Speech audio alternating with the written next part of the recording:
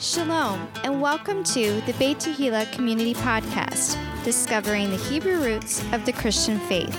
And now, from beautiful Brandon, Florida, here are your hosts, Pastor Nick Plummer and Ryan Cabrera. Shalom, everybody, and welcome to the Beit Tehillah Community Podcast. This is your co-host, Ryan Cabrera, and I am here in studio with Pastor Nick Plummer. How's it going? Great to be here. Oh, Great man. to be here. What a beautiful, beautiful spring day. Absolutely. I'll tell you what, guys, quail is on the menu today, and we're going to jump into that in just a second. But a couple quick reminders. Our top city this week, believe it or not, Gibraltar. So if you're in Gibraltar and you're listening to our podcast this week, thank you so much for listening. We love you. God bless you. We appreciate you listening, and we are excited to have you as a listener. Also, this coming, not this week, but the following, we have Luke Hilton from the Hyaville Ministries coming to visit us with his family. We are very excited to host them here at Beit Tehillah. That's going to be on the 22nd and the 24th of this month, which is a Shabbat or a Saturday and a Monday night Bible study. So we're going to get a double dose of Luke Hilton. So that's very, very exciting. And last but not least, we are still looking for your likes, shares, reviews, and so on and so forth. Whether you're listening on iTunes or SoundCloud or some other place that you listen to podcasts, you can feel free to still go to iTunes because that's going to be the number one place to help us promote the podcast for sure there, and also on SoundCloud. If you want to reach out to me directly with a question or anything that you want to say, comments, whatever, we really do enjoy hearing from you. My email address is Ryan, R-Y-A-N, @twopraise.net, Ryan @twopraise.net, and we would love to hear from you. So we're going to jump into the Torah portion as we do every week, week in and week out. And this week's Torah portion is Beha'alatka, and that is when you kindle. And this can be found... in Numbers chapter 8, verse 1 through chapter 12 and verse 16. What an incredible book in the book of Numbers. We know the book of Leviticus is broken up into two parts. Chapters 1 through 17 is the way to God. Chapters 18 to 27 is the walk with God. But this particular book of Numbers is broken up into three sections. I want to share that with you. Once again, we look at chapters 1 through 9. This is at Sinai. This is the preparation for the journey. Now, the time frame is about a few weeks. So once again, at Sinai, chapters 1 through 9, preparation for the journey. That's part 1. Part 2, which we will be going into today, is, of course, it begins in chapter 10 and verse 11, all the way through chapter 21 and verse 4. This is to Moab. To Moab. And this, of course, entails the journey. There's the preparation for the journey in part 1. Part 2 is the journey itself. This takes place about 39 years. Quite a length of time right there, you know what I'm saying? And so once again, we have that. The third and final stage, Ryan, is what really gets my attention, especially when it's dealing with the Hebrews of the Christian faith movement. This is, of course, at Moab, on the plains of Moab, right across from the Jordan River. This is at the gate to the land. At the gate to the land. This only takes place, Ryan, a few months. And we know it's chapter 22 and verse 2 all the way through chapter 36. This is, of course, something for all of us to think about. You know, remember, it's not how you start, it's how you finish. And, of course, we want to finish strong. We also have another saying, next man up. So once again, for the faint of heart, it's not going to be easy to get into the land. It's not going to be easy in the kingdom of God. It says the violent taketh by force. So I just want to remind all of you that he that endures to the end shall be saved. So we got to press in. So those two things that we'll see in the third and final stage of this movement is, of course, something we're already seeing today, which is, of course, the occult with the example of Balaam and sexual immorality, how the leaders of the enemies of Israel would send in their beautiful daughters to have Israel commit sexual immorality or adultery. So once again, we don't want this to happen to our generation. We don't want this to happen to us. You come out of that stuff, you want to stay out of it. Amen. So let's look at the three key words found in this book as well. It's service, war, and wilderness. So once again, this whole book is an example of what not to do. Okay.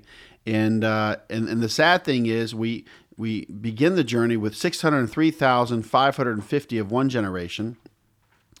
And within 39 years, close to 40 there, we end up with 601,730 of another generation. So the numbers decreased, which is not good.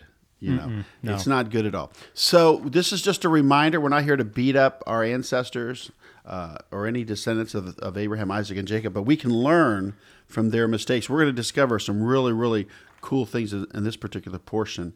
And I guess for the sake of time, we're not going to get into reading right now. We're going to read in a little bit here. But we have, of course, right out of the gate here in Numbers chapter 8, verses 1 through 11, we have this process, and we have the 7 lamps, and the Levites are purified, okay? We have the 7 lamps, and the Levites are purified in this particular portion of Scripture. And, of course, the purpose of the 7 lamps on the candlestick was to have light. No windows in the tabernacle. This is Numbers 8:2 right out of the gate. It's to have light. It's the only light that was given in the inner court. Of course, the outer court is exposed. Once again, you have an altar and a laver, and a lot of Christians are hanging out at the altar and laver pretty much. They're exposed to the elements, the principalities. But once you pull back the curtain and you go back behind those 5 pillars and pull that curtain back and go in there, you're going to discover a beautiful menorah, a table of showbread, and the altar of incense. And if you ask yourself, where are you in the tabernacle? It's very interesting because we know that we have all different kinds of movements throughout Christianity, throughout the early church, and some incredible things happening, even in regards to Martin Luther, and that we are justified by our faith and not works, which was a great thing that he did in regards to that. And this is where you, of course, created the Protestants. The Protestants are simply protesting Catholics. This is what happened. We can see historically how this all played out. But the thing is, what I want to encourage all of you is that the altar is actually located to the east, and there's only one way in and one way out of the tabernacle. So you have to go by the altar every day, and you go to the laver, which is the washing of the water of the word. So then you go into this tabernacle, this curtain's pulled back. A lot of us are there now. And I believe those of you that are listening are in this inner court. And what do we find in there? Once again, the menorah, which represents the Holy Spirit. We have the Pentecostal movement, Azusa Street, the gift of tongues, interpretation of tongues, and things like that given back to us, which is quite fascinating. Then we look over at the table of showbread in this inner court. The menorah is shining on this table of showbread, and of course the bread is changed out every Shabbat. So Shabbat's a big deal in the Hebrew Roots movement. And we have 12 loaves, which represent each tribe. Not only that, but this table had a double rim on it, a double-edged molding around it, like a fence. And so, if you decide that, hey, I want to get close to the edge and maybe I'll fall off, there's some cautionary things created on this table so the loaves don't fall off. I thought it quite fascinating. And this table is about your identity. But we are slowly but surely moving into the mode of prayer. Prayer is really big right now. Praying for our government, praying for our president, praying for the peace of Jerusalem. There's a lot of prayers going up right now. And what we need to remember, everyone, those of you listening to the Hebrews of the Christian Faith movement in any regard, we need to be praying the will of the Father. Not what we want, but what He wants through us. And that's what we're seeing, the restoration and regathering of the whole house of Israel. So as we move on in regards to Numbers chapter 8, we have the cleansing of the Levites. This was a requirement for the Levites to be cleansed. And of course, the 3 things that were required of the Levites for the cleansing process was to sprinkle water of purifying on them, shave all their flesh, and wash their clothes. Numbers 8:7. So those 3 things were needed: to sprinkle water of purifying on them, shave all their flesh, and wash their clothes. Now, the Levites had to perform animal sacrifices for the cleansing process as well. And I love this part, Ryan. The children of Israel put their hands on the Levites. It's interesting if you stop and think about what the Father's asking us to do. We do a lot of self-promotion in this movement. People promote themselves. Well, because they all of a sudden they're an expert and now they're on YouTube. But Ryan, here's the thing though: the church or the community should send people out that represent you. And if you send yourself out, where's your accountability? Right. Well, God needs to ultimately send people out, right? And so, well, that's the thing, But it's funny how we promote ourselves. We'll do this or we'll do that, but we know that we believe in community. Build a strong community, raise up the next generation. Very interesting. So the children of Israel put their hands on the Levites in regards to this process. And in Numbers 8:14, it says, Thus shalt thou separate the Levites from among the children of Israel, and the Levites shall be mine. Very interesting. You know, one of the promises or prophecies of Levi would be that he would be scattered among Israel. Right. So I think that's very, very interesting. And so once again, they shall be his. The inheritance for the Levites was the Lord. You know, when people ask the Levite, hey, what's your inheritance? He'll say, it's the Lord. Yeah. I don't think you can get any better than that. Now, the firstborn of man and beast from the children of Israel, they of course belong to the Lord. The firstborn of man and beast from the children of Israel belong to the Lord. You know, people would ask, well, why did God take the firstborn of Egypt? Well, because they belong to him. They're his. Right. Well, and when He God says takes... they're mine, but we want to be dedicated as a firstborn. I mean, God is the creator. He's sovereign. So, you know, when we think of our things that we do here in the natural, or the things that we perceive in the natural, we have to remember that there is a greater spiritual context that we, you know, have very little insight on. And as much as we do, we try to use it from a pragmatic standpoint. But when we look at things like the firstborn of Egypt, or any other thing that we consider to be some sort of a atrocity by God, God is the creator. When he takes somebody or something, they're with him. I mean, amen? I mean, and isn't that the ultimate goal at the end of our lives anyways? Well, you know, it's interesting that we want to throw out, you know, the Old Testament, these laws, but, you know, what's wrong with a ceremonial law? This is a ceremony. It's a process. You know, if you just throw yourself into something, just do something in haste. Right. You know, there's no preparation. There's no spiritual audit. There's no reflection time, you know. So I really like this part of what God is doing to teach us this process. And to that point, you know, we do ceremonies whether we think we do or not, right? People are creatures of habit. And so do you have godly habits, or do you have habits that you came up with on your own? And even to the point where we say ceremonial laws, I think where people are resistant to is anybody saying you have to do something. Right. You don't have to do it. But ultimately, God gave everyone free will. Nobody has to do anything, right? So it's when God prescribes something and says, hey, this is for either A, for your own good, or B, this is how I want to receive worship or offering or sacrifice or whatever it is, right? Some sort of a relational thing. It's just like, you know, when your spouse says, hey, look, can you just turn your socks, you know, right side out before you throw them in the hamper so that I don't have to do it? I mean, it's just a simple thing that they ask, right? That's been done away with. Yeah, exactly. My point exactly, right? And I think that we as a Christian body kind of throw that out, and ultimately we throw the baby out with the bathwater when we do it. And, you know, moving on to the age of the priesthood, this is very interesting. You know, people say, oh, the Bible's full of contradictions. Well, no, you're just taking something out of context. You know, I don't want to get into all the examples, but this is actually brought up in Numbers chapter 8, verses 24 and 25. It says that the beginning age for the Levites was 25, and then the ending age was 50. But we know in Numbers chapter 4, verse 3, and verses 43 and 47 of Numbers 4, we have, of course, this age group for Levites is actually 30 to 50. So the thing is, there's the law first mentioned. And, of course, you can find this in 1 Chronicles 23 and verse 3 as well. But what's fascinating about the law first mentioned, Ryan, is that in Luke chapter 3, verse 23, it says that Yeshua's age was 30, about 30 when he began his ministry. So I thought that was interesting. Moving on, of course, we look at this ages 25 to 50 now, and we find this in this particular reference, Numbers 8, verses 24 and 25. But what's fascinating, Ryan, is if you go back to 1 Chronicles 23:24 with King David, and he set up the division of the priests, it's 20 to 50. It's 20 to 50. And so we can see where the age was actually dropped.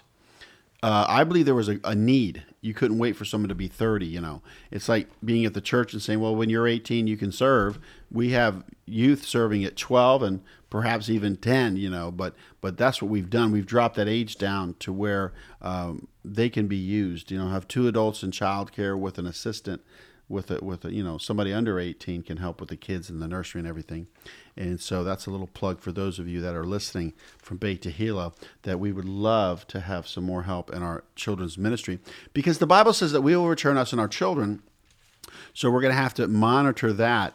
So what an incredible portion of scriptures that we've had here, you know, and of course, this is also interesting as well. This is for discussion, like we had on Monday night. In the Mosaic Covenant, the Torah, that was made between God and Israel, it was declared that they would be a kingdom of priests and a holy nation. The question is, how is that applied today? I have two references for you. Exodus 19:6, it's declared there. And then, of course, in 1 Peter 2:9. So how could we actually, not through DNA, but how could we actually imitate the priesthood, Ryan? So I'm going to read the reference from 1 Peter 2:9. It says, "But ye are a chosen generation, a royal priesthood, a holy nation, a peculiar people, that ye should show forth the praises of him who hath called you out of darkness and into his marvelous light." And, we're talking about Yeshua, obviously, in these references. And so this verse is obviously talking about the people who have put their faith in Jesus Christ. That, before this, we talk about the spiritual house, putting, the body of Christ being lively stones put together. And then right after it says this, it says, which in time past, so it says, into his marvelous light, which in time past were not a people, but are now the people of God, which had not obtained mercy, but now have obtained mercy. So I love the fact that those two verses are sandwiched together, because it's showing a reference of kind of in context, who are we talking about here, right? And as you guys all know, we are firm believers in the grafting in of the body of Christ into Israel, that those who are in Christ are the seed of Abraham, and we kind of work it from there. But when you look at being a priest, what does it mean? What is the priest's job from an Old Testament perspective? Yeah, I love what Pastor Don says at my table. He says there's two things that we need to be mindful of, is to know God and to make him known. Right.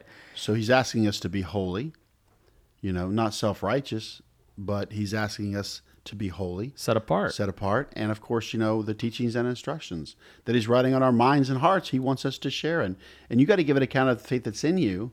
Well, why do you do this? And why do you well, I get to, and this is what the Lord says to do. Right. Well, so I want to take it even one step more basic than that. I believe that the priests were the mediators between the people and God. And so they were the ones that were doing the work. So when you brought a sacrifice, you didn't just willy-nilly do your sacrifice. You had a priest help you with that sacrifice, right? The high priest would go into the Kodesh Kodeshim, the Holy of Holies, once a year on Yom Kippur. But in this case, we're talking about a priesthood that now they're kind of opening up the priesthood to everyone and anyone, which almost says, okay, well, you're a holy people, you're set apart, but if we're all priests, are we really set apart? And I would venture to say, well, it depends, right? Those that are of the faith and those that are not of the faith, right? So that's the distinction that we're making. And that these priests were ambassadors for God. They were his representatives on earth. Well, now through faith in Messiah, because the Holy Spirit lives in us and because Jesus lives in us, now we are his representatives on earth. And so we are the priests. So when we have people in our families or whatever that have issues, they should be able to come to us. And how many of us who have been in faith for a long time and walking that out, showing a good report, in public, that we have people that come to us when they have needs or they have something that they need to talk about or something along those lines. That is the action of being a priest. You don't maybe think of it, but being an ambassador for Christ is being a priest. And I think that when we focus on it that way, when we put it to a pragmatic level, that we can really do that. And I think the bottom line is that it says that those of us that were called out of darkness and into his marvelous light. Whose marvelous light? Yeshua, Jesus Christ. And so it is showing the light of Jesus Christ that makes us, a qualified good priest. And so the question I guess that we should ask is, are you showing forth the praises of Yeshua, the one who called you out of darkness and into his marvelous light, shining that light in the dark places of other people's lives and helping them come out of darkness and meet Yeshua and come into his marvelous light? It's getting darker and darker, Ryan. I'll tell you, as a pastor, I was really engaged in helping a lot more people a few years ago than even today. There could be days or a week other than the service where people don't contact me. They don't want prayer. They don't need to counsel. They're just out there just roaming around. Everything's good, and it makes you wonder, is it really that good? And so it's interesting how, we just have to recognize the need. We don't need religion. We need relationship. Absolutely. We need Yeshua.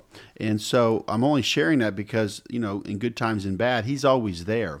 And what I love about, God is this next chapter, in Numbers chapter 9, verses 1 through 11, we have a title here, The Passover in the Second Month. So basically, there were certain men unable to keep the Passover because they were defiled by the dead body of a man. Yeah. So they could not celebrate Passover because ceremonially they were not clean, they were not ready. And so there was a provision that was made, that God made, that you could celebrate the Feast of Passover in the second month on the 14th day. So you're saying God is a God of second chances? Well, out of all the feast days, this is the only feast day that you can make up. Huh. So right out of the gate, you get to do that. It's interesting because there's another example, and I'll just give this to you. In 2 Chronicles chapter 30, verses 1 through 27, with King Hezekiah, he had a situation where they had to celebrate it in the second month, and they were still not clean like they should have been. And God says, well, because you've prayed and the people were earnest in their prayers and humility or whatever, he forgave them and cleansed them and says, yes, you can celebrate the Feast of Passover in the second month. Yeah. So they almost missed it again. Right. So you can read that for yourself, about God's grace and mercy. Well, and what is cool about that story is, there's several stories throughout the Bible, Ezra and Nehemiah being another one of them, but where they find the Torah again, and Josiah, another example, where they find the Torah and then they're just like, oh my gosh, why aren't we doing these things? And it's just like, I relate to that story so much because I don't want to say that I discovered the Torah, but when it became apparent to me that these things were relevant for today, how awesome was that? And then Right. I'm essentially now looking at this like, hey, listen, I'm not qualified necessarily to keep the Passover or whatever, but God allows me to because of the earnestness of my heart. Oh, and it's my powerful. prayers and all that. It's interesting. Identity, Sabbath, feast days, these all go together. Well, and God wants us to come to the I altar. actually got my identity in the feast days before I got the Torah. Right. So that was like, I'd say 4 years later, because in 1995 I realized that I'm Ephraim, I'm a non-Jew, I'm coming out of the nations, and I'm grafted in Romans 11. And then, of course, the Sabbath and the feast days, the dietary laws. But then, where did we get these things? But from the Torah. So in the fall of 1999, we started our first Torah cycle here at Beit Tehillah. So it's been over 20 years. I have the same testimony, except I was very resistant to the idea of Torah. When I first started coming here to Beit Tehillah, you and everyone else kept saying the word Torah, and I would like twitch. I'd be like, Torah. I was like, if he says Torah one more time. Or I could have just said law.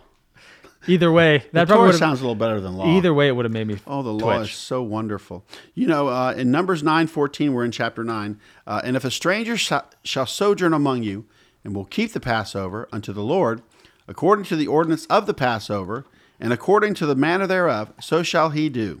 You shall have one ordinance both for the stranger and for him that was born in the land.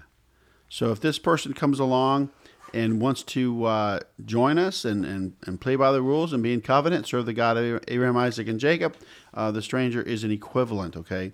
This isn't just accepting anybody. This is somebody that's coming into covenant, okay? Maybe they're not an Israelite or whatever. They're an Egyptian. And, of course, what I love about this is that a cloud by day and fire by night is what covered the tabernacle, When the cloud would move, they would move. And, of course, the fire by night is right there, Numbers 9:16. And this is a great discussion here that we had. When the cloud moved, the children of Israel moved with it.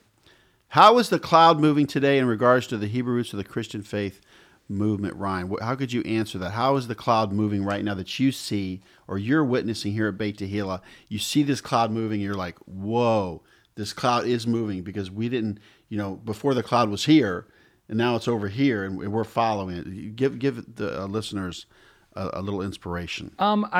First off, I would say that, some would say the cloud is moving in different directions, but I'm going to give you the way I see it, and that way, we'll just stay safe, right? And so the way a good thing. Yeah, of course. I'm talking good, like of course. Opportunities. The cloud course. gies us opportunities. Clearly. And I actually use the cloud for my pictures. I put all my pictures in the cloud. Yeah, you're so funny. And there's so many pictures I can put up there. They were so ahead of their time back then.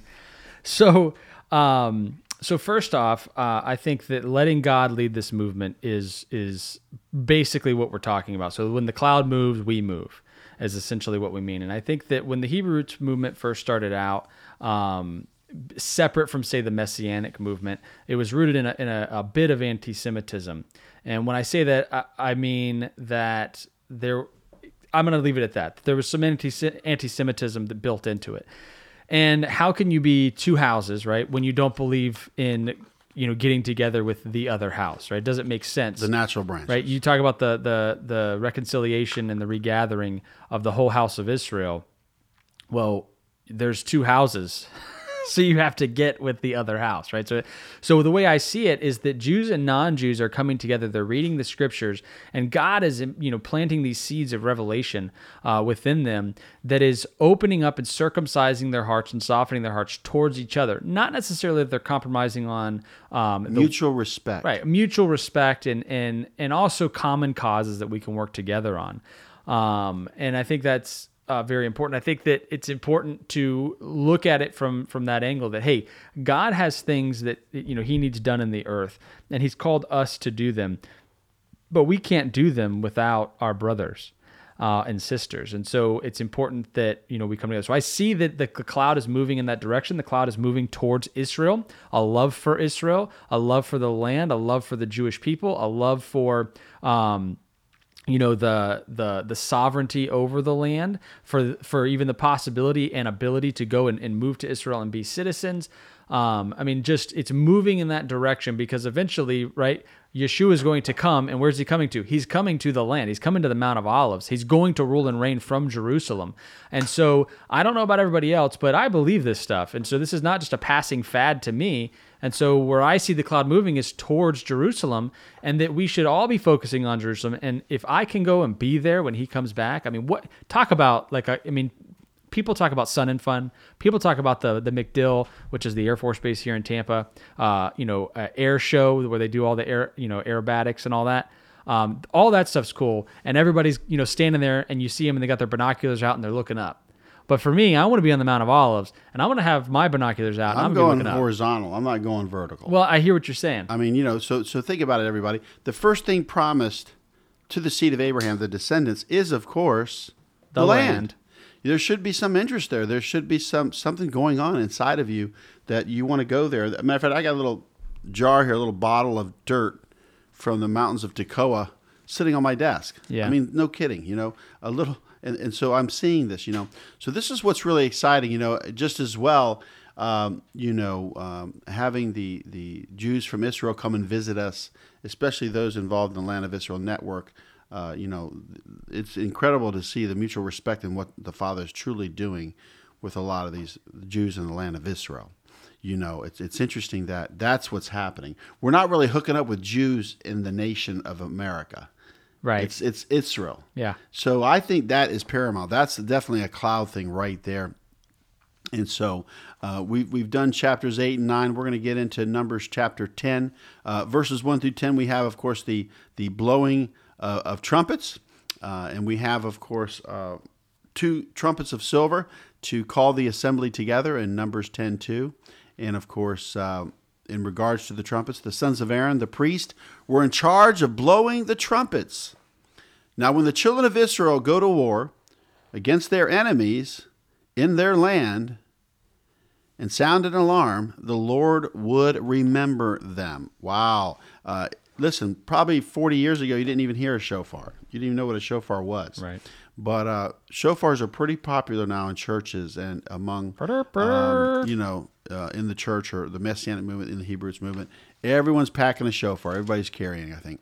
And, of course, the trumpets were blown for feast days, new moons, and offerings. Numbers 10:10. This is a verse that we use every Rosh Chodesh, every time we meet together for the new moon service. Once again, trumpets were blown for feast days, new moons, and offerings. Matter of fact, it says right here, this would not only give an alarm, but it would actually call forth an assembly. Where's Briella? Would you like to blow the shofar for us real quick? Can you blow the shofar? I got my little daughter Briella here. She's 6, and she's gonna blow a shofar. And she's going to show you how it's done. Once again, the Bible says, we will return, us and our children. So, Briella, you want to say hi to everyone? Hi. Okay. Let's see what you got for us, all right? Here we go. Blowing of the shofar. That was excellent. That was awesome. You're awesome. Wow, that was cool. You know, it's so funny. I think even my oldest daughter, my firstborn daughter, she had like her little bib on. She was in this, you know, sitting in this, what do you call it? Swing? No. Car seat? It's the High chair. High chair. There you go. The old high chair, right? She's little. And she's like reaching out to grab the shofar. And so I just put it next to her and she put it to her lips and blew it. I'm like, Stop. whoa, whoa, in her high chair. Yeah, all of my kids always try to like blow it, like put the whole end in their mouth and like blow. You know what? That's a start. Yeah. You got to it go to is. trumpet class. It You got is. to And pinch actually, those lips. You know, we've had several foster children through our home, right? That's And right. And we blow the shofar with them, and they all love the shofar, and then we let them blow the shofar and everything. Oh, and so, I'll tell you what. And hey, we're all adopted. yeah. Well, and those are cool little memories. I think that they'll like connect with later on in life if they ever encounter a shofar. They'll be like, "Oh yeah, I remember the shofar." They won't remember me, but they'll remember the and shofar. I'll tell you, that's the thing. You know, we could get into a lot of things. You know, some people believe the last trump is Donald in the Bible, but once again. I always thought it was Baron. Well, we could actually, that could be a son. We actually have 7 trumpets in Revelation. I don't have an address for it, but in Zechariah it actually says that God will blow the trumpet over us. Why? Because of the law of first mention, right? The law of first mention would say that God blew the shofar over us at Mount Sinai. And of course, Jesus entered into this marriage covenant. He was the rock that followed them in the wilderness. That'll blow your mind. And of course, you know, the church was in the wilderness, it says. It means the called out ones, those that were called out. Just like God is calling you out right now, listening to this podcast. He's calling you out. You could be listening to AM radio, or you could just be going down the street or whatever. But no, you are listening to this podcast because he's writing Torah on your minds and your heart, and you are finding your way. What an incredible time. Now the children of Israel leave the wilderness of Sinai in the 2nd month on the 20th day in the 2nd year, and the cloud rested in the wilderness of Paran. Numbers chapter 10, verses 11 and 12. So once again, remember, if you're to get married, you're supposed to be with your spouse for a year before you go to work or go to war, all these things. So when they got married, they actually camped out for nearly a year. In other words, they get to establish their Mount Sinai. house before they and, go to war. And so anyway, it's interesting as well because we have, of course, when Moses invited his father-in-law Jethro to go on the journey with him to share in the promise made to the children of Israel concerning the promised land, his response was, I will not go, but I will depart to my own land and to my kindred. So not everyone's meant to go on this particular journey. I look back on all the people that have come and gone from Beit Tehillah and given so much in regards to the vision, and at that time, those chapters of Beit Tehillah, as we're moving into a new chapter. But so many people have given, and we're so grateful for that. But we all have a journey. We are on the road of Teshuvah, of returning. And so it's interesting. He says, I will not go, but I will depart to my own land and to my kindred. So this is not really a bad thing. It could be used in context of, maybe they would just want to go back into their comfort zone, what they're familiar with. Because I can assure you of this, I'm not familiar with anything right now at Beit Tehillah. It's all new and fresh, and God's really moving. So think about that as well. In Numbers chapter 10, verses 35 and 36, I'm going to have Ryan read that. This is in regards to the ark going before the people. They've gotten their marching orders, and great things are happening. All right, it says, And it came to pass when the ark set forward that Moses said, Rise up, Lord, and let thine enemies be scattered, and let them that hate thee flee before thee. And when it rested, he said, Return, O Lord, unto the many thousands of Israel. Wow. I like those verses. What do you think about that, Ryan? Well, it's cool because we say part of that in our Torah liturgy for the Torah portion. And I just think it's awesome because, the ark goes forward, which is, the representation of the presence of God and his kingship, his throne over Israel. And so when the ark goes forward, Moses says, "Rise up, Lord, and let your enemies be scattered," right? Let the ones that hate you flee from before you. And I'll tell you what, if you hate Yahweh, if you hate Yeshua, you better get to running, because I'll tell you what, it's not going to be a good day for you when it goes down. And the ark is the throne. It's actually the throne of God when you think about it. And it's the Torah, the mercy seat. It's got so many cool things. Right. And so now they're on the move, right? So the cloud moves. Now they're on the move. The ark is going. They have the protection because the enemies scatter from before it, right? And then when they rest, now they say, "O Lord, return unto the many thousands of Israel." You know, I was just thinking about this, Ryan. When the Torah is written on minds and hearts right now, in Jeremiah 31, Hebrews 8, all over the world. I've been in Torah for 20 years. When you think about this, Ryan, this is what blows my mind. The enemy knows he's in trouble. Oh, yeah. So what's happening now is that's what the Torah does. It scatters the enemy. Matter of fact, you could actually be set free from demons and bad habits by following the Torah. I'm telling you, when you start becoming obedient, demons have to leave. Familiar spirits have to leave. Obedience because brings the blessing. You're replacing something. It's a spiritual law. Disobedience to obedience. And I can testify to this personally, but I will say this, though. It's interesting how now because of this, we can return. Because now we have a Torah. We have a constitution, which is really exciting to me to think about that. And so, when living the lifestyle in regards to the Hebrew roots of the Christian faith, not everyone wants to go on the journey, Just a couple references for you to understand. Not everybody is grafted into the olive tree and lives the lifestyle. Romans 11:17. And of course, not everybody wants to live in the land. We can find this promise of the land in Genesis 12:1, Genesis 15:7. Also, we can find it in reference to after the valley of dry bones, the two sticks becoming one. Ezekiel 37, verses 21 and 22. And then, of course, we have the great reference of if you're in Christ, you are the seed of Abraham, Galatians 3:29. And heirs according to the promise. Heirs according to the promise. Don't forget Ryan, that part. Could you read Ezekiel 37, verses 21 and 22 in reference to the two sticks becoming one, in reference to Ephraim, which means the nations, and then, of course, Judah, which are the Jews, the natural branches. Now, check this out. Now, this is in regards to Ephraim and Judah. Ezekiel 37, the two sticks becoming one, verses 21 and 22. All right, it says, "And say unto them, Thus saith the Lord God, Behold, I will take the children of Israel from among the heathen, whither they be gone, and will gather them on every side, and bring them into their own land. And I will make them one nation in the land upon the mountains of Israel, and one king shall be king of them all, and they shall be no more two nations, neither shall they be divided into two kingdoms more at all." So just like we were saying, the cloud is moving towards Israel, right? And I will tell you what, I know that there are people in my own family, not my immediate family, but people within my family that will roll their eyes at even that thought. Like, why would you do that? America. I get it. I'm as patriotic and I love America as much as the next guy. But right here in the scripture. But if you want to get to the land, I think you're going to go. But here's what he says. But if you don't, you don't. "I will make one nation in the land upon the mountains of Israel."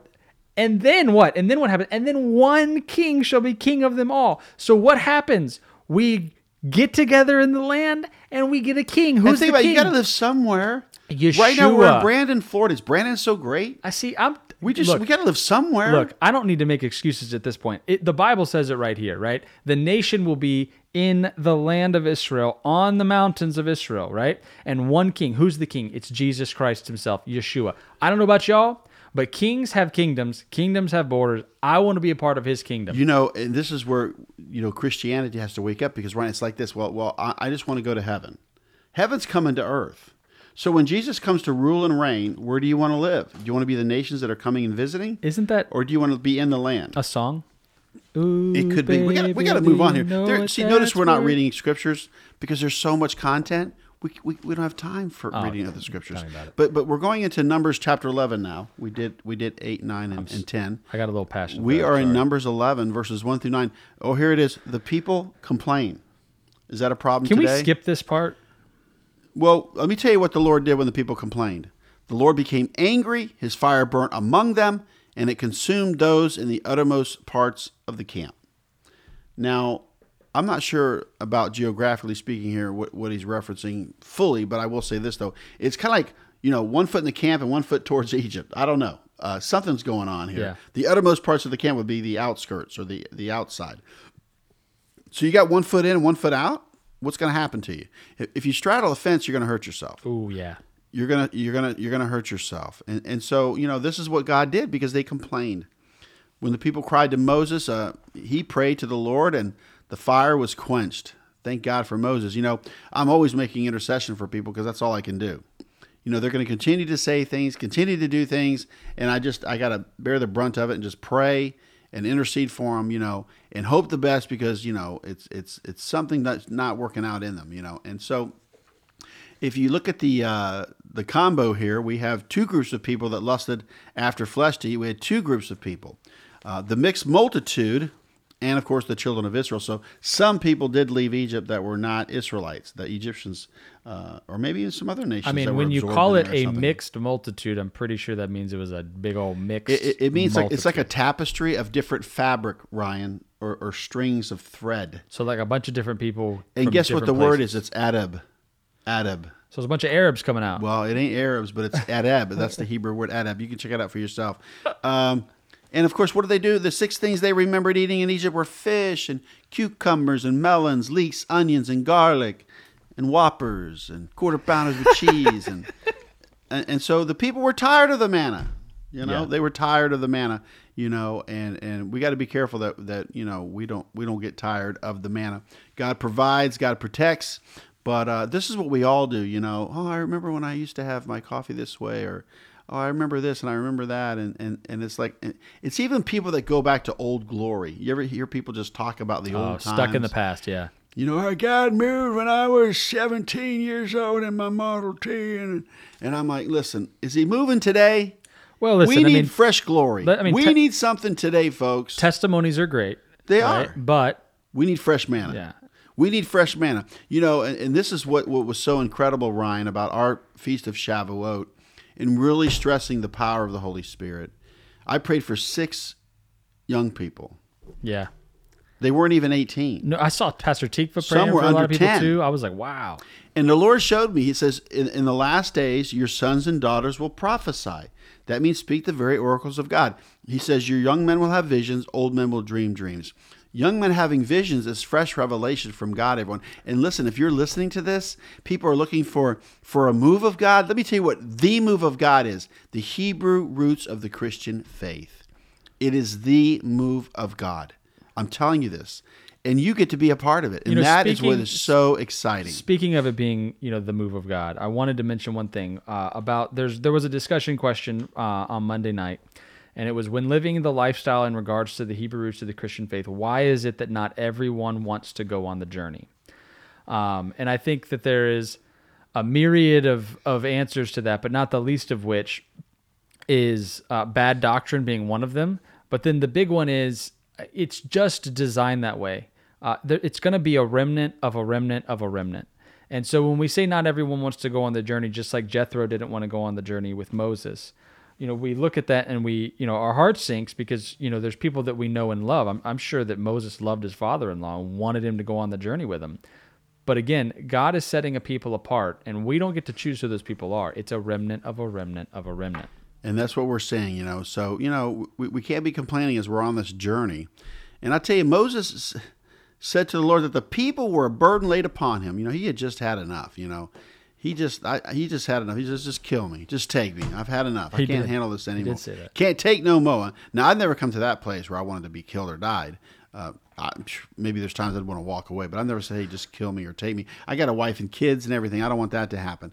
And so what happens is, you get what you ask for. The Lord said that He would feed the children of Israel flesh for 1 month. He would feed the children of Israel flesh for 1 month. Now, I want you to see this picture, Ryan. There's a controversy happening. There's something happening here when people are complaining. So there's 2 camps. There's those that are complaining and those that are listening to those that are complaining. And I think what's happening here is God's getting ready to do something incredible, which is to share the burden with Moses. He, of course, what he did is, he went and the Lord had Moses choose 70 elders, that he knew, and the Spirit that was on Moses would be put upon them by the Lord to help bear the burden of the Are people. you saying the Holy Spirit, it was in the Old Testament? Think about it. The Spirit that was in Moses would be given to 70 elders that Moses would choose. Like myself, I choose my leadership, and God directs me and guides me. And it's not that big, but it's big enough to help carry the burden and the load to help minister to the people. Well, it was the Spirit of the Lord that was are upon complaining. Moses. That's true. So once again, and then of course, once he does this, he's like, all right, now this is what I'm going to do. Now I've got 70 elders for you, and of course the 70 elders, when the Spirit rested upon them, they prophesied. Yeah. They were speaking the very oracles of God. What it is, Ryan, is to speak the very oracles of God, meaning it's not opinions. Right. It's not coming out of your own heart. It's thus saith the Lord. Thus saith the Lord. So that's why we're moving towards this altar of incense and prayer. I was thinking maybe they came up with 70 ways to cook quail, but Nope. I don't think so. Or 70 ways to do manna. But think about it. For 1 month, and so as Moses has this burden and people are complaining, he's got 70 elders now to distribute to help out the situation. It's called delegation. And so when Eldad and Medad prophesied, Joshua wanted Moses to forbid them. But Moses wanted all to have the Spirit. He said, I wish all of Israel would prophesy. It's interesting that Eldad means God loves, and Medad means love. I'm like a Medad. Medad, you're a dad, and Father's Day is coming up. Medad means dad. love. Yeah, and Eldad means God loves. It's interesting because what is it? Ahava means love, right? That's true. In Hebrew. So what's funny is, remember when the disciples said, hey, these people are doing all these things or whatever, and Jesus says, hey, if they're not against me, they're for me. Right. So I think that's really cool. And of course, once again, what happens? The Lord brings the quail among the people. That's the flesh that he promised for 1 month. And in Numbers 11:33, and while the flesh was yet between their teeth, ere it was chewed, the wrath of the Lord was kindled against the people, and the Lord smote the people with a very great plague. Be careful what you ask for. One of my prayers is I always pray this: Lord, don't give me anything, right, that I want that's not as good as what you want. I want what you want, Lord. That's what I want. Don't let me have these other things, because I won't be happy in the end. And then I'll have to circle the wagon again. I'll have to go around the mountain again. And so we have this place here. All those that lusted were buried at Kibroth HaTa'ava in Numbers 11:34. They buried them there. Which is what? Was that the grave of lusting? Of lusting, yeah. Yeah, the lusting grave. And that's terrible. So here we have Numbers chapters 8, 9, and 10, and 11. Now we're going into the final chapter here. Read Numbers. We have chapter 12, verses 1 through 16 for the sake of time. We won't do that, but Miriam is punished. Sibling rivalry, we could title this chapter. These two people that spoke against Moses was his own brother and Aaron. And they actually says here they spoke against him because of the Ethiopian woman whom he married. So they were in contention over that. They were saying, well, you married this Ethiopian woman and blah, blah, blah. We're in this marriage arrangement and everything. But if we get to the real issue, here it is. Aaron and Miriam believed Moses was not the only one to whom the Lord could speak to in Numbers 12:2. So they're contesting their little brother, because he's the little brother. Miriam is the oldest. Then Aaron is the middle child. We know he got in trouble. And then, of course, Moses is the youngest. But the Lord called to Moses and Aaron and Miriam to the door of the tabernacle so he could speak to them. He says, okay, we're going to have a family meeting. I want you to meet me at the door of the tabernacle. Okay, Moses, Aaron, and Miriam. Let's go. And he says this in Numbers 12:8. Why don't you read it, Ryan? Numbers 12:8 is what the Lord says while they're at the gate He says this: with him will I speak mouth to mouth, even apparently, and not in dark speeches. And the similitude of the Lord shall he behold. Wherefore, then were ye not afraid to speak against my servant Moses? So he spoke face to face to Moses. He gave him clear instructions. No dark sayings, nothing, not mysterious. Riddles. This isn't something you got to no figure riddles, out. So no he just parables, said, hey, just here's a straight what up to do. story. Here you go, Moses. And of course, after the cloud departed, Miriam became leprous, and of course, Moses cried out to God to heal his sister, and he healed her. Which was nice of him. He did. He cried out. He felt sorry for her, and that's how we should feel for our siblings that come against us. feel sorry for them, pray for them, intercede for them, right? Because they know not what they do. Because they might end up leprous. Well, this title for this chapter could be sibling rivalry, And so what are the dynamics of family ministry, both good and bad? Think about that. That's a good question, isn't it? What are the dynamics of family ministry, both good and bad? It's kind of like when you own a restaurant as a family, you can always see the problems that ensue in regards to that. Something comes to mind, Ryan, is the fact of sibling rivalry. We can see this with Joseph and his jealous brothers. Genesis 37, verse 3, Joseph was given a coat of many colors, which is a coat of prominence, that he was going to be made the firstborn, because that's what Jacob wanted to do. We know that things happened with the first few sons or whatever, and Joseph was his favorite from Rachel, and so he's going to give him the preeminence and all this. And of course, Joseph has these dreams and everything, gets thrown into a pit and separated, like we see today. Joseph knew who his brothers were, but his brothers didn't know who he was. And so we can see the sibling rivalry played out as well. We can even go as far as even looking at King David. He was out tending the sheep, and the prophet came to say, "Are these all your sons?" He goes, "Well, yeah, I got another one out there. He's the youngest. He's out with the sheep." Like he was no big deal. And God picked him. It's funny around how God picked me, because I didn't want to be a pastor. I didn't want to lead a congregation. My wife and I were just wanting to support, her mom and dad and the community and that. And you'd be amazed at what God can do when he calls you to it. And he says, "Okay, I need you to do this." You're like, "Well, I don't want this." I don't. And a lot of people in ministry want a position.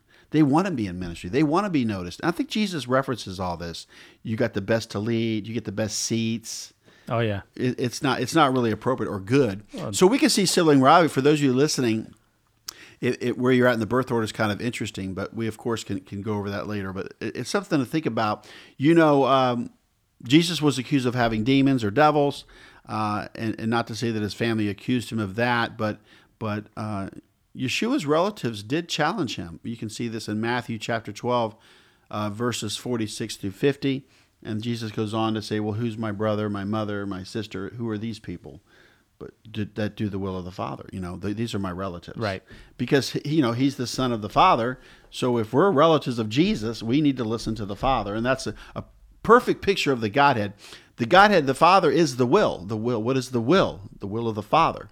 And then, of course, the Word, the Word is Jesus, Yeshua. And then the power for all of this is the Holy Spirit. And there's your Godhead right there. And so once again, Miriam was put outside the camp for 7 days, ceremonial law once again.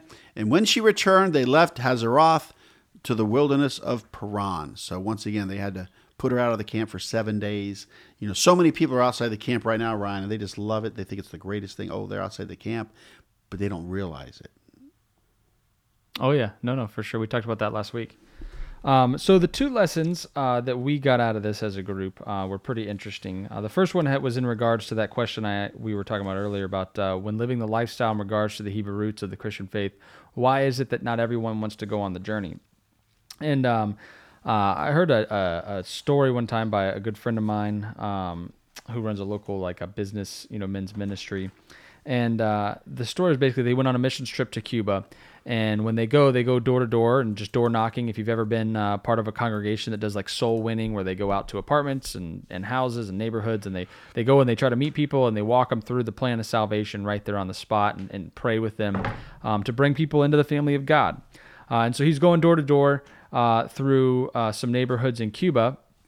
And, the feedback that he was getting, when he would ask people, because depending on, what type of culture you live in, a lot of people I think in the United States will, be culturally Christian, quote unquote. And so they'll just pray with you and say yes to the plan of salvation just to get you to go away, right? Because they kind of see it as benign or harmless, or it's kind of part of what they already know anyways. But in other cultures, you'll get a lot of people to be like, "No, I'm not interested in that," because they're more atheistic or whatever, right? And so you got to know Cuba's a communist, atheist country. And so, when they would ask the question, well, why is it that you don't want this free gift of salvation from God? The most common answer, because they would record the answers, was always something that they didn't want to give up. Oh, well, I live with my girlfriend, or I'm gay, or I still drink and smoke or do whatever. I have some habit or hang up, fill in the blank. And it was interesting because when you hear that, it breaks your heart because the gift of God is free. It doesn't. The answer to salvation isn't get your life together and then find Jesus. The answer to salvation is find Jesus, and together the two of you will help get your life together. And so what most people do is they flip it backwards, that they're not good enough or they're not together enough in order to go to church or to receive salvation or to have a relationship with Jesus Christ. And I think the same thing goes along with the Hebrew roots. Once that you realize there's a standard. And that standard is still relevant today, people are very resistant to it because they're resistant to accountability in general, just like they're resistant to it when it comes to salvation. And so I find that raising the standard is something that the general population is going to be resistant to, and they don't want to give up, pork or something silly, right? I mean, is it get closer to God or eat pork? Which one is it for you?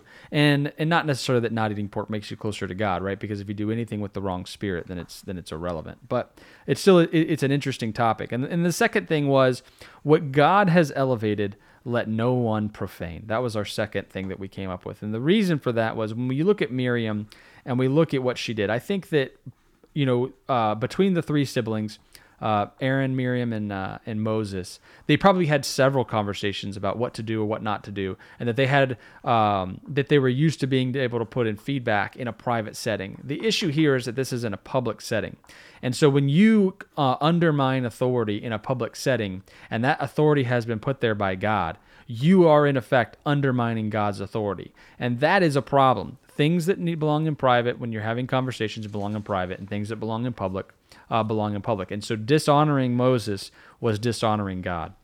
And that was a real problem for God, apparently, because he struck Miriam with leprosy.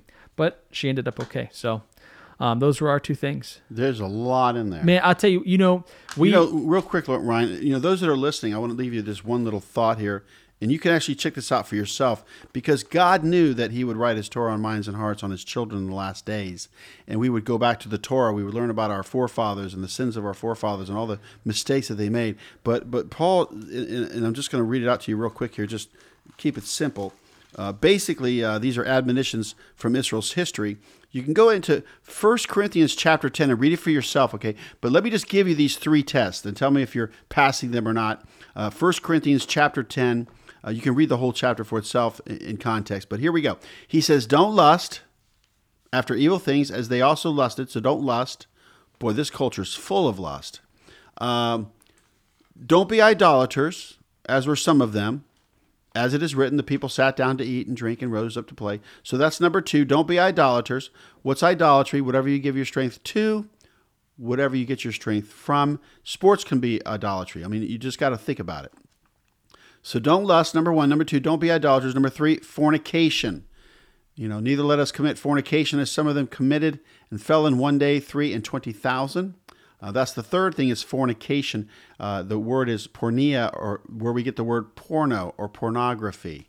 Okay, if you're caught up in pornography, it brings poverty. Remember that. Pornography brings poverty. So that should put the fear of God in you right there. So let us commit fornication. That's the third thing. So lust is number 1. Idolatry is number 2. Fornication is number 3. Don't do these things. And number 4 is neither let us tempt Christ, as some of them also tempted and were destroyed of serpents. Ooh. So don't test the Lord. Don't test him. If you know to do something, do it. But just don't make rash decisions and say it's the Lord. That's kind of tempting me too, where you're getting a little mixed up there. So don't tempt the Lord. Last but not least, here we go, folks. Neither murmur ye, as some of them also murmured and were destroyed of the destroyer. So there's your 5 tests right there. Murmuring. We got to catch ourselves. Get some duct tape. Yeah, exactly right. Get some duct tape and just watch your mouth. So this is just something to think about. And Paul references this because he actually says, now all these things happen unto them for ensamples or types, and they are written for our admonition, upon whom the ends of the world are come. Yeah. So there it is, Ryan. Check it out. 1 Corinthians chapter 10, everybody. It's relevant for today, church. Wait, so Paul even uses it in Corinthians, in his letter to the Corinthians, in order to show how relevant it is for today and how it's an example for us? He says it's going to happen in the last days. It's amazing. So awesome, guys. Thank you so much. If you guys want to reach out to me, have any questions or comments about this podcast or anything else, you can email me at ryan@topraise.net. Thank you again to those of you in Gibraltar listening. I just can't believe that people all the way over in what is it, off the coast of Spain, I think it is, are listening to our podcast. I mean, how cool is that? We thank you for listening. As you guys know, you can reach out to us also by calling the office at 813-654-2222. And you can, reach out to us on social media as well, where you can also live stream our services every Shabbat, every Saturday at 11 a.m. Eastern Standard Time. We love seeing you guys on there, and obviously most of the social media platforms have a way for you to comment and chat on there, and Pastor Russell does a good job of keeping in touch with all of you guys in that manner. And so we love you. We thank you. God bless you. Have a great week.